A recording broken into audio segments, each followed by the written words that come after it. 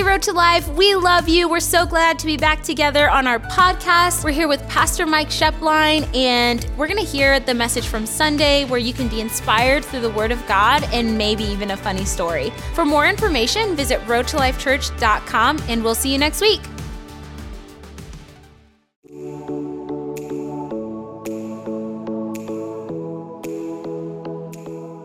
Amen. Well, we have been in a series of something that we've called God Cares. Everybody say, God cares. You know, one of the biggest things that drew people to Jesus and set him apart from the religion of his day and the religious crowd of his day, one of the biggest things was his ability to demonstrate the care of God in people's lives. They had relocated God to kind of this stiff, staunchy, in a box, do's, don'ts kind of a thing. And that when people would come in contact with him, he would demonstrate the care of God to them in their life.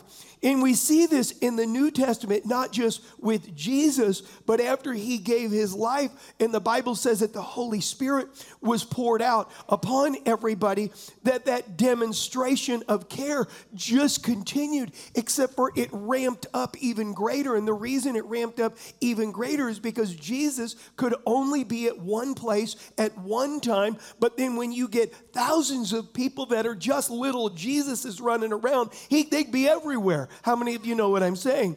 And so what would happen is people began to expect it. And God loves it when we expect it or we place our trust in him. I think that we're the same way as people. How many of you know that when somebody trusts you, you like it? When somebody says, oh, I trust you, I expect, whatever you say, I trust what you say, I think. And so what would happen is people would trust and they would expect and God would come through and it was infectious in the New Testament. In this series that we've been talking about, God's care, is experiencing God's care and his compassion and his ability in our here, our right and now, right where we live in the midst of whatever is going on. Because we're going to face things and we're going to go through things, and it's in those times that we reflect on what God's promises are in that specific area. So if you're here and you say, hey, right now, my family is going through it. Are you right now anchored on a promise from God's word in regard to that specific area? You say, well, my health right now. Are you anchored on a promise in regard to that specific area? I like Psalms 119. As me and my wife were praying for this service this morning, she read this, and I was like, oh my gosh, I like that. But in Psalms 119, verse 50, it says this: your promise revives me. It comforts me in all my troubles. I like that.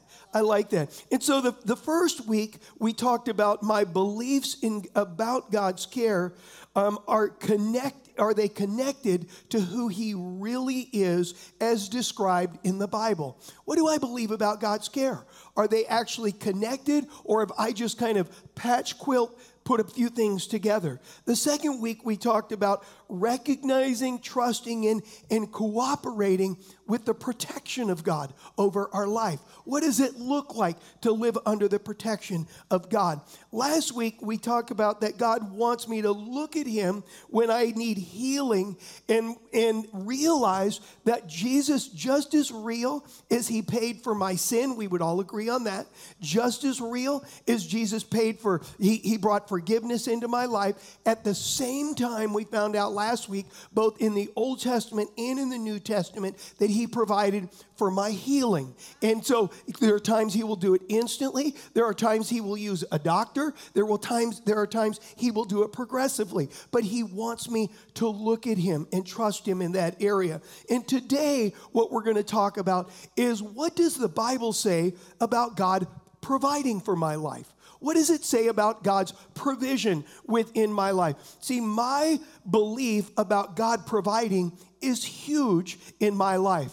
You know, when we lived in California, which was quite a few years back, is I remember being like in my 20s and thinking people that were in their 40s were like over the hill. How many of you are with me on that? And I would look, and we had these neighbors, and his name was Ray, and her name was Marie, and they became our. If you have kids, I would strongly encourage you to pray for. And you don't have any parents around or grandparents, pray for them. Pray for them. Because Ray, we call her Ray and Ree, they became our kids' surrogate grandparents, and they would come over like 2 or 3 times a week. And she was about this tall, and she would knock on the door, and she would say, "Don't you guys want to go out on a date night tonight?" And we'd be like, "Yeah." How many of you know what I'm saying? And she would just come over and they'd play games, whatever. And whenever her and her husband would get in fights, she would come over more. How many of you know what I'm saying? And so they would come over, and they had a relative, and his name was Harold. Everybody say Harold. I'm not going to give you any more. But he was somebody that loved God, but he had a belief that God wanted him poor and just barely making it. And in the group that he was part of, in his younger days, he had taken a vow of poverty. And so it was kind of the order that he was part of. And so he just believed that the poorer you were, the more humble you were, and God was happy with that. Let me just tell you, what you have has nothing to do with your pride. I've met people that didn't have 2 nickels to rub together, but they were the most arrogant people I ever met. How many of you know what I'm saying? And then I've been around people that have a lot, but it's a condition of the heart. And I remember someone gave him a car. And this car, now I'm going to date myself, but this car had cruise control and air conditioning. And he was struggling with it because it was too ritzy. And I thought to myself, number one, that car is a bomb. How many of you know it's old, one of those old cars that when you turn the corner, it takes 5 minutes for the back end to make it around. How many of you know what I'm saying? And he was like, I think I'm just going to sell it and get a more humble car. And I'm like, what? Where did that even come from? You know what I'm saying? But I want to just ask you, what is your belief about God's natural provision or providing in your life? Because it's huge in your life. And look at what it says in Jesus in Matthew 6:25-31. He said, that is why I tell you not to worry about everyday life. And then he zeroes it right down. Whether you have enough food and drink and enough clothes to wear, isn't life more than food and your body more than clothing? Look at the birds of the air. They don't plant or harvest or store food in barns, for your heavenly Father feeds them. And aren't you far more valuable to him than they are? Yeah. Can all your worries add a single moment to your life? And why worry about your clothing? Look at the lilies of the field and how they grow. They don't work at making their clothing, yet Solomon in all his glory was not dressed as beautifully as they are. And if God so cares so wonderfully for the wildflowers that are here today and thrown into the fire tomorrow, he will certainly care for you. Why do you have so little faith? So don't worry about these things, saying, what are we going to eat? What will we drink? And what will we wear? I've read this verse before, and I'm just going to be really honest. If I was a bird in Michigan in February, I might be stressed. How many of you know what I'm saying? But they're not. Have you ever seen a stressed sparrow or a stressed starling? Have you ever seen one? No, they just absolutely trust. And look at the Lord's Prayer. And to me, this is just so, Jesus is teaching his disciples how to pray. And he said this, pray like this: Our Father in heaven, may your name be kept holy. May your kingdom come soon. May your will be done on earth as it is in heaven. And look at verse 11. Give us today the food we need. Look, I mean, that is just like a bold, God, give me today the food that I need. Not if it's your will, no, I'm not. God, give me today the things that I need. It's a level of courage. In Philippians 4:19, and if you knew the backdrop of this, what you find out is that this particular church, the Philippian church, was a church that was, I would call them Paul's pet church, but the reason is because they took him very personally in taking care of him, in providing for him in his missions work. And if you look, Philippi was an affluent kind of a retirement Roman area. And so what they would do is that they would give to him consistently and regularly in his trips. They got hold of the principle of tithing. And so they began to tithe to him. And Paul writes back to them, and look at what he said in Philippians 4:19. He said, "And my God will liberally supply, fill until full, your every need according to his riches and glory in Christ Jesus." Look at the word there, according to. I want you to think about it. If you came to me and you said, "Pastor Mike, can you help me with this need?" I'm going to be able to help you, but it's in according to what I have. How many of you know what I'm saying? It's in according to the depth of my pocket. But look at what he said right here. He said that God would meet our needs according to his riches, according to what he has, according to everything that he has. And if you stop and you think about it, is God wants me to get a grasp that he's a big God. He's a good God. He loves to provide. He wants me to not just have enough or barely enough. I mean, it talks about in Malachi, if you read Malachi 3, he said that if I would recognize him as my provider, that he would meet every need that I have, and he calls me to honor him with the tithe or the first tenth of all of my increase. And he said, I will pour out on your life a blessing that is so large you don't have room to receive it, and I'll rebuke the devourer, that's the devil, when he tries to steal it. God is a really good God. He's a really good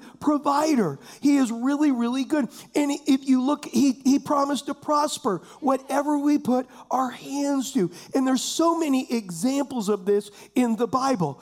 I could look, and when I was praying about this, I began to say, well, maybe I could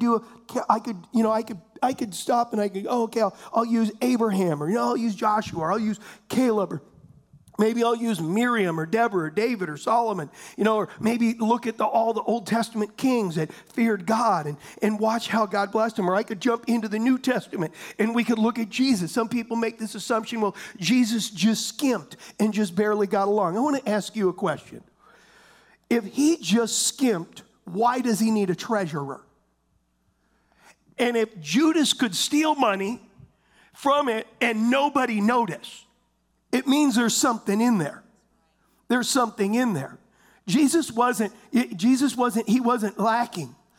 God provided for him. I mean, you look in the New Testament, Barnabas, or you look at Cornelius, or you look at Lazarus, or you look at Philemon, you look at all of these examples, but there are universal truths that I believe that we can glean as we stop and say, okay, Lord, you want me to see you as not just my provider, but as a really good provider. And so there's certain universal truths, I believe, that we can stop and glean and connect each of them in our life. I would say this, things that increase me seeing the favor of God in the area of provision, the favor of God in him providing for my life, things that increase that in our life. And so it's directly connected to my will. My will must choose him because we've got this will thing. How many of you wish you could take a pill that just fixed your will? How many of you know what I'm saying? You know what I'm saying? Lord's like, forgive him. It's like, okay, Lord, I'm going to forgive him, but I ticked a little bit. How many of you just take the pill? Oh my gosh, I just love you. How many of you know what I'm saying? You know what I'm saying? And we got this area, maybe we're here and we're just like, we just got this temptation, and the Lord's like, just be quiet. Don't say another word. We're like, and God, you take the pill. Oh, thank you, Lord. It's all gone. How many of you know what I'm saying? And so when we talk about this is realize that when we talk about our will, God set up this system called sowing and reaping. He set it up. From the very first day, he said, as long as the earth is here, this system is going to dominate. He set it up to bless our life. God set this system up. I encourage you to try it. I mean, it works in every area. Go into your least favorite grocery store, to your least favorite checker, and look at them and smile. Wow, you look nice today. And watch. You'll crack a smile on them. You sowed it, you got it. How many of you know what I'm saying? It works in every, it's the same. You say, just sow a good attitude, you'll get a good attitude. It's the same in regard, but see, realize that it's my will that must align. My will. Satan tries to get in anything God creates to bless our life. Satan tries to use it to destroy our life by just going the opposite direction and us saying, God, what's going on? And so I have too many, so I'm not going to tell you how many, but I'm just going to go along until I don't have any time. Number one is this. Number one is this, is I get to define prosperous in my life. I define it. I define what prosperous is. What do I define as prosperous? If you were right now, you've already got a definition in your life. But what do you define as prosperous? See, if my definition is healthy and it's good and it's right, then my life is steered in the direction of healthy, good, and right. But if my definition isn't right or isn't good, then my life is steered in that direction. And if it's right, this is what I have found out, is the longer I go, the better it gets. But if it's wrong, the longer I go, the worse it gets. And what we've got to understand is God tries to influence this because it affects everything. He lets me choose my definition. He lets me pick it. But if it's not affected by him or his word, then realize this, that I have just simply adopted a secular definition of prosperous and providing, and God wants to bring renewal in that, because the longer I go down those tracks, I'm going to be frustrated and I'm going to be unhappy and I'm going to be unfulfilled because my definition doesn't match this. And I'm just going to throw out a few thoughts, but is my relationship with God in my definition of prosperous? Is it in there? Can you see where if someone were to say, well, what is prosperous to you? Would you say, well, number one is, it's my relationship with God. He's my He's the one. How many of you know what when I say that? See, my definition, it's going to determine my health. And my foundation of my life is built on that definition. Your life right now is built on the definition of what you define as prosperous, of what you define as this. Look at what it says in Joshua chapter 1, verse 6 through verse 9. And they're going to put it up on the screen, but in this text, God is speaking to Joshua, and he said to Joshua, in regard to it, we're going to see he's talking about prospering and leading and directing Joshua's life, but he uses the words 3 times in 4 verses that I need you to be strong and courageous. I need you to be strong and very courageous. This verse is all about Joshua experiencing the provision of God, but it's precipitated by being strong and courageous. Being strong and courageous is I need to own it. I need to own my life. I need to own my walk. I need to own where I'm at in my soul. I need to own navigating my course. I got to own it. I can't blame anybody for where I'm at. I can't stop and say, well, it's because of this, because of this, because of this. I need to stop and say, you know what? I'm going to be strong and I'm going to be courageous. I'm going to be powerful and I'm going to own where I'm at. I'm going to own where my heart is at right now. And so when you look at what it says in verse 6, it says, be strong and courageous, for you are the one who will lead this people to possess all the land I swore to their ancestors I would give them. I didn't know why, but I just feel stirred right now in my heart. Well, I know why. Some of us parents right now, you're wanting your kids to build their life on things that last. Understand they're taking their cue from you. They're taking it from you. And he's talking right here. God said, you're going to lead this people. Right now, we're leading our families. We're leading them. And me being strong and courageous has a direct impact on those that are right behind me. I got to do, well, I'm not feeling it, Lord. Get your butt off the toilet and get up anyway. How many of you know what I'm saying? Okay, never mind. That wasn't nice. Some of you are like, did he just say that? I'm sorry. Take that out. Online. Pastor slept. Okay. Number 7 is this. Be strong and very courageous. Be careful to obey all the instructions Moses gave you. Do not deviate from them, turning either to the right or to the left. Then you will be successful, I like that, in everything you do. Man, do we not want that? Oh, I want to be successful, Lord, in everything. Not like one thing out of 10, in everything. Look at verse 8. Study this book of instruction continually. Meditate on it day and night, so that you will be sure to obey everything written in it. Only then will you prosper and succeed in all you do. There's the everything or all again. This is my command. Be strong and courageous. Do not be afraid or discouraged, for the Lord your God is with you wherever you go. I like that. And sometimes in our life when we talk about, okay, I get to define prosperous, the first place we start is my soul prosperous. Am I prospering in my soul? Because understand, when I'm prospering in my soul, it's making my way prosperous automatically. Look at what it says in 3 John verse 2. Beloved, I pray that in every way you may succeed and prosper and be in good health physically, just as I know your soul prospers spiritually. See, I'm in charge of my own values, my own priorities, and my own pursuits. And I'm just going to throw this out there right now.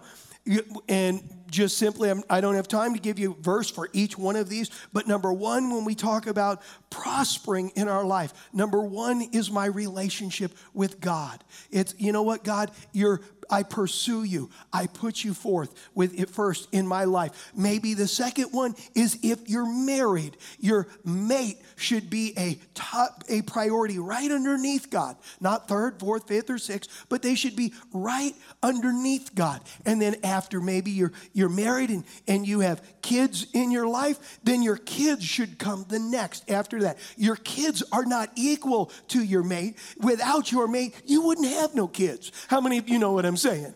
And so your kids should come after your mate in your life. Some people are so wrapped up with their kids and their grandkids that they forget about their mate. How many of you know what I'm saying? And you stop and you say, okay, this is where I'm at. Then after that, when we talk about prosperous, it's relationships, it's community, it's people within my life. God is into people, that I have healthy community and healthy relationships. And then after that, maybe your career, your goals, your aspirations, and all of those things. But if you flip it and you're like, okay, my first thing in my life is my career and my goals and my this and my that, God's like, you know what? The longer you go down that road, it's just going to get worse. It's just not going to be as the way you want it to go because your definition doesn't match his. Number 2 is this, is see myself as a manager of everything and an owner of nothing. I'm going to say it again. I need to see myself that, God, I'm just a manager of everything and an owner of nothing. When I made Jesus the Lord of my life, remember that word, Lord of my life. Lord means he's 4th, right? 5th, 8th, 10th. When I made him Lord of my life, I said, you're first, God. And so, Lord, I manage everything and I own nothing. And I know it's easily to just mentally say, oh, I agree with that, brother. Amen. Preach it, brother. How many of you know what I'm saying? It's super easy to say that. But realize this, that in Matthew 6:21, Jesus said that God can tell where my heart is by where my money is. That's what Jesus said. He said, God looks at what we do with what he entrusts us with, our treasure, and it's a reflection of our heart. Where we're at. Look at what it says in Matthew 6:21. For where your treasure is, there your heart, your wishes, your desires, that on which your life centers will also be. So you can tell what I'm centered on by where my treasure is. If you're into horses, I could tell by looking at your money. How many of you know what I'm saying? You're just like, I remember somebody kicked me that my wife's leaving me. She threw this bridle at me and said, go sleep with your horses. How many of you know what I'm saying? I'm like, dude, you put your horses above your wife. It's how many of you know what I'm saying? It's one of the greatest places this is revealed is with my finances. Jesus said it. I didn't say it. Jesus said it. He says, my finances reveal my functioning priorities, not my stated priorities, but my functioning priorities. And recognizing God, you're my provider. I'm just going to ask you straight up, does God show up in my finances? Okay, do I tithe? Do I worship him there? Does he show up? Because if he doesn't, it's not a finance thing, it's a heart thing. Are you with me? And God wants it just the heart, because the finances just follow the heart. That's all they do. They just follow it. You can always tell where somebody's heart is by just simply looking back and saying, oh, here's where their finances, that reflects where their heart is. Number 2 is this, cultivate a generous spirit. Am I a generous person? And let me be really clear. I'm not implying go in debt. I am not saying that. As a matter of fact, unless God speaks to you, I would strongly encourage you, don't go in debt in regard to just to give to somebody. Look to be a blessing to someone else besides us four and no more. Proverbs 11:24 says this in 25. It says, there is one who generously scatters abroad and yet increases all the more. And there is one who withholds what is justly due, but it results only in want and poverty. Verse 25, the generous person is a source of blessing and shall be prosperous and enriched. And that person who waters will themselves be watered, reaping the generosity they have sown. Can I see more than just myself? Some of us were like, okay, I tithe, we're whatever, but we don't think about nobody else. We only think about ourselves. And stop and just say, wow, can I, if God speaks to me to buy somebody a candy bar in the grocery store or pay for somebody's groceries and I got the cash, do I struggle with it, or do I just be like, no, Lord, I can do that? You know what I'm saying? And we just flow. Number 4 is this, is self-control is key. It is absolutely key. In Galatians 5, it lists all of these virtues that the Holy Spirit brings when he comes into our life, and he brings these into my life, but they're in a small form that must grow. And it says this in Galatians 5:22, but the Holy Spirit produces this kind of fruit in our lives: love, joy, peace, patience, kindness, goodness, faithfulness, gentleness. Now look at this next one, and self-control. Look at that, self-control. The Holy Spirit's influence on my life should cause me to manage myself well. It should cause me to do that. Do I spend everything I get, or have I taught myself to prioritize and say no?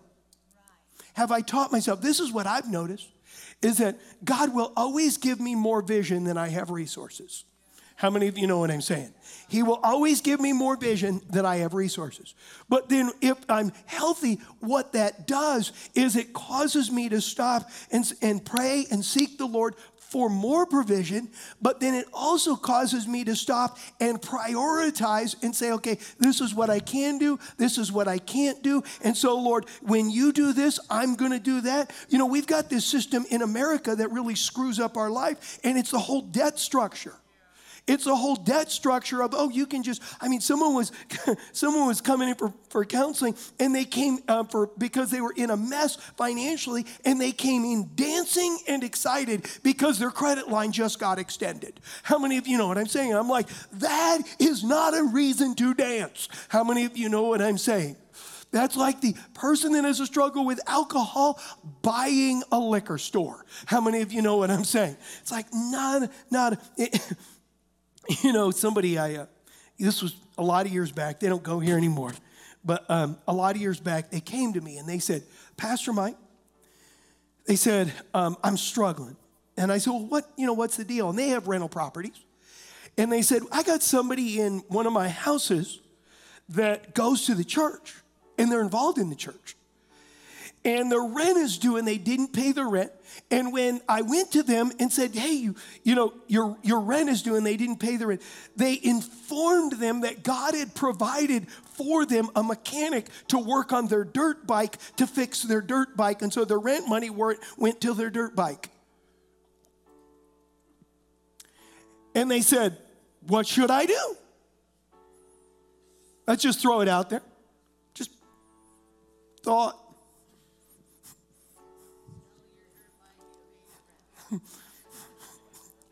What did you say, honey?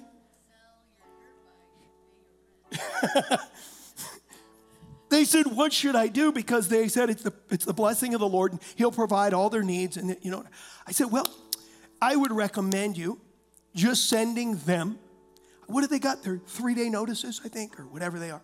Say your rent needs to be paid on this time. And if you're not, you need to move out. You say, why?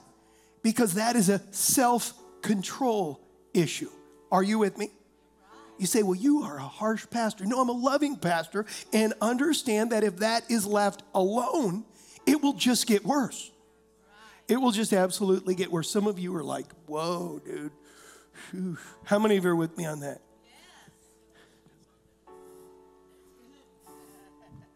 Can I give you one more just really quick? Just one more. Work hard. Let's try it again. Say work. Now say this to me. Say this. I love to work. Oh, that was so weak. So weak. Okay, now let's say it like Jesus is up here right now. Jesus here. Okay. Say, I love to work. Say, why is that? I'm just going to throw this out. What do you do for a living? What am I doing? Whatever I'm doing now is preparation for the next season of my life. He's preparing me there. You say, well, I'm not where I want to be. Well, neither was Moses, neither was Joseph, neither was Paul. They weren't where they want to be. They weren't where they wanted to be. Jesus came and he's like, I'm going to get out of here soon. I want to go to heaven. But he did a really good job when he was down here. He did a really good job. What would those around me describe me as? Would they say I have a good work ethic and I'm a hard worker? Or would they say, they're late, they whatever, they got attitude, whatever. God is saying, I want to bless you, but understand, God has set it up this way. See, if we don't like work, realize it affects God's blessing on our natural life. It will affect it. It will affect it. Colossians 3:23 and through 25. Work willingly at whatever you do. It doesn't say if you love what you do. Just realize you're not going to stay there forever, but at whatever you do, as though you were working for the Lord rather than for people. Remember that the Lord will give you an inheritance as your reward, and that the master you are serving is Christ. But if you do what is wrong, you will be paid back for the wrong you have done. For God has no favorites. Wow. How many of you? That's one of those verses. Like, wow. But can I just put that in street terms? God will give you a little spanking. How many of you know what I'm saying? He'd just be like, you know what I'm saying? It's Proverbs 13:11, and I'm going to finish with this. Wealth from get-rich-quick schemes quickly disappears, but wealth from hard work grows over time. Amen. Stand up. Y'all, some of y'all are like, I could tell, don't be mad at me. Some of y'all are like, dude, you're just getting up in my space today. My wife's up here. You know, it's always good when your wife amens you from the corner over here. But in our lives, realize this. I want to tell you, God is a really good provider. Two of you agreed with that. I said, God's a really good provider. But what he wants me to know is my will needs to align with his will in order to experience all that he has for my life. Just close our eyes for a moment. Lord, today we come before you and we recognize you as our provider. Lord, we're desiring to grow in this area. And Lord, I know that as I stand up here, there are those that, Lord, this has been a challenge in their life. And Lord, I pray for a tipping point. Lord, I pray for maybe a heart adjustment or a view adjustment, because you're a really good God and you want to bless. Thank you, God, for your faithfulness and your goodness. With every head bowed and every eye closed, you're here today and you've never given your heart to the Lord. You've never come to a spot where you said, you know what, I'm just done doing it my way and I need Jesus today. I want to pray with you right where you're at. As a matter of fact, we're all going to pray together. But that's you. On the count of three, I want you to just lift your hand. By lifting your hand, you say, Lord, I'm coming out of just a comfortable place and into a place that says, yes, Jesus, I'm all in. That's you today. 1, 2, 3. Lift your hand to the Lord. Yes, thank you. Thank you. I want to lead us all in this prayer. Say this with me. Jesus, I believe that you're God's son. I give you my heart and the rest of my life. Help me, God, to know you. I go all in. Fill me with your spirit. In Jesus' name, amen.